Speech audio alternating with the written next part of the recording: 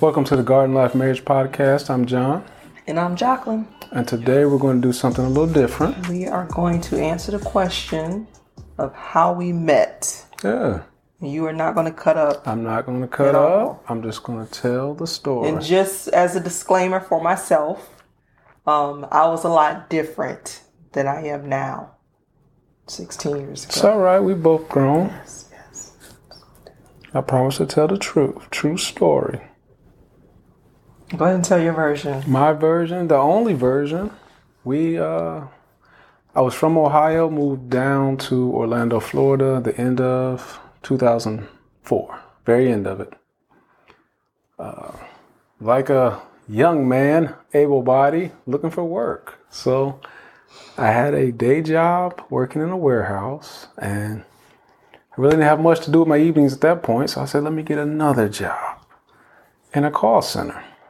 So I was working in Singular Wireless at the time. Call AT&T center. now. Yeah, AT&T. Yeah. Close to the UCF campus. Yeah, so in Orlando, Florida. Mm-hmm. And I was graduating from Florida State. FAMU was where I wanted to go, but it did not happen. So I was graduating from Florida State, and I was getting ready. I had my heart set on moving to Atlanta because I had in my heart. What was in your heart? That me and Michael Vick was supposed to be together. Okay. So I just felt like I just needed to make it to Atlanta. Shout out to my cousin, who I know shares the same passion towards Mr. Vick. You'd be out there in that scandal, huh? Listen, had he been with me, I'd have been like, put them dogs to the side. But he wasn't with me. Okay. So that's why he got caught up. But I digress. My godparents came and said, no, you shouldn't be in Atlanta. You need to go to Orlando because that's where your husband is. And I said, I'm not ready to get married. And they said, regardless, go to Orlando. Mm-hmm. And so I came to Orlando. I was working at an investment company as a receptionist or something. And then out of the blue, and I don't think it's happened since, 4 hurricanes hit Orlando and basically wiped the company that I was at away. And then I ended up at Singular Wireless at the call center with you. Mm-hmm. How long were you there in total? Because that year to me, was it a full year though? It was not even a full year. I moved down June. I started the call center maybe in October. Yeah, I wasn't there a full year either. Yeah. So I don't know, maybe 3-4 months. And towards the end of 2005, I think is when we started noticing each other. It was end of 2004. End of 2004 because we started. Was it end of 2004? Yes. End of 2004. Okay. We started dating January 1st, 2005. That's true. Yes. So how did we come to meet? So I saw him walking around the floor. I was not a fan originally. I thought he was too much of a pretty boy. So I was just a regular guy. I was not a fan. I was like, nope. He looks too pretty. Looks like he's in the mirror longer than me. Not a fan. That's crazy. And it was crazy because it was not you at all. I know that now. And the job that we were at was a collection center. Mm-hmm. So then you had the person who called to get the customer on the line, and then the person who you connected to collect the debt. So an operator. Yeah, the operator. So this night, I think you were working as the initial contact, and then I was supposed to be the person who came on secondarily to collect the debt. So what was happening? It was an automated call, basically. Somebody, who's ever available, phone would ring, and I would be on the other end, and I'd say, hey, this is John. I got such and such on the line. And she'd be getting a call. All right. So this happened repeatedly that night, to the point that she thought I was picking on her, thought I was doing it on purpose. And so by the end of the day, end of that evening, as I'm leaving, someone else sees me leaving the floor, and they say, good evening, John. And she whips her head around like, oh, that's the guy that's been tormenting me all night, keeps sending me all these collection calls, all these customers that don't want to pay their bills. And she called me over. And she showed me her little fist. Show him your little fist. And asked me, do you want problems? If you don't stop sending all these calls to my phone, we're going to have problems. Just like that. I had no idea who she was. That's what makes it so bad.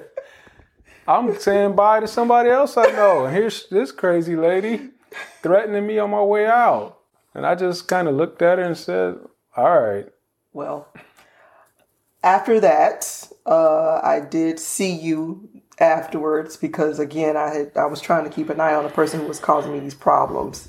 And I don't think that incident happened after that, but we started talking. Mm-hmm. And again, I wasn't interested. So, I had let him see all of me, which this is the tame version of me. So you can imagine if this is the tame version. 16 years ago, I was out here, y'all. I was out here strong. So probably got down to probably December, 2 weeks before I was getting ready to leave, because I was getting ready to go to another financial institution. I was studying for my license because even though I was hood, your girl was still smart. Okay. So about 2 weeks before I got ready to quit, it was like something just hit me and I was like, oh man, I think I like him. And so my sister also worked at the call center. And so I went to her and I was like, hey, it's this guy that's working on my floor. I think I like him. And she's like, oh, okay, well, just, what's your interaction been like? And I was like, I've already shown him like who I am, like all of me. And she said, all of you? I was like, yeah. She's like, ooh, we're going to have to do some recon on this. So my sister said, okay, make a joke like, hey, since you're getting ready to quit, I want you to be my 2-week boyfriend. And so then that's what I was like, okay, bet this is the game. Yeah, and I thought it was funny. It reminded me of being in like elementary school. Like the, little notes would be my boyfriend, girlfriend, yes, no, maybe. And I think she said something about that, my 2-week boyfriend. Because I was getting ready to quit in 2 weeks. So I was like, if it don't work out, then... No big deal. Yeah, I ain't going to see you again anyway. And asked me, you going to take me out to eat? And I think I just jokingly said, yeah, I'll take you to McDonald's. Or something like that. Yes, and then I lost it again. But that's, that is in a nutshell. I mean, there's more details in there may come out later. I was crazy. I wasn't. Mm-hmm. Because I did not realize I liked you at the time. Mm-hmm. I really legit was just like straight being me yourself, which worked for you because I thought you were funny. And so then what was hilarious was that when I realized I liked him, I came them last 2 weeks, hair laid, like hair done, nails done, everything done. I was like, hello, John Gregory Stevenson. Something like that. And he was like, what is wrong with you? What's happening right now? You did have on with your little, were they knee-high boots? Okay, we're not going to... I'm just saying, you had on your knee-high boots. So, yeah, she was dressing up a little more. And I noticed. And we talked, exchanged numbers. I think our first date was New Year's Day, right? Yep, New Year's Day at 2005 with the Applebee's. And the rest is history, so they say. Because you couldn't find anyone else who was equally crazy, smart, saved. Funny. All of that. That's true. That's true. So it worked out. Yeah, it did. I'm glad it did. Yeah. So I don't know if I would suggest everyone just be their complete total selves on day one, but hey, you might as well. I mean, really. What are you hiding? I think you was just What brave. are you hiding? I think you was just a brave. I'm telling you, the uniqueness of you is what made you stand out.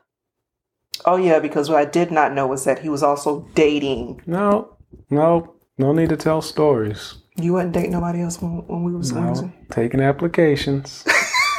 Just seeing what's going on out here. Checking resumes. But that's all.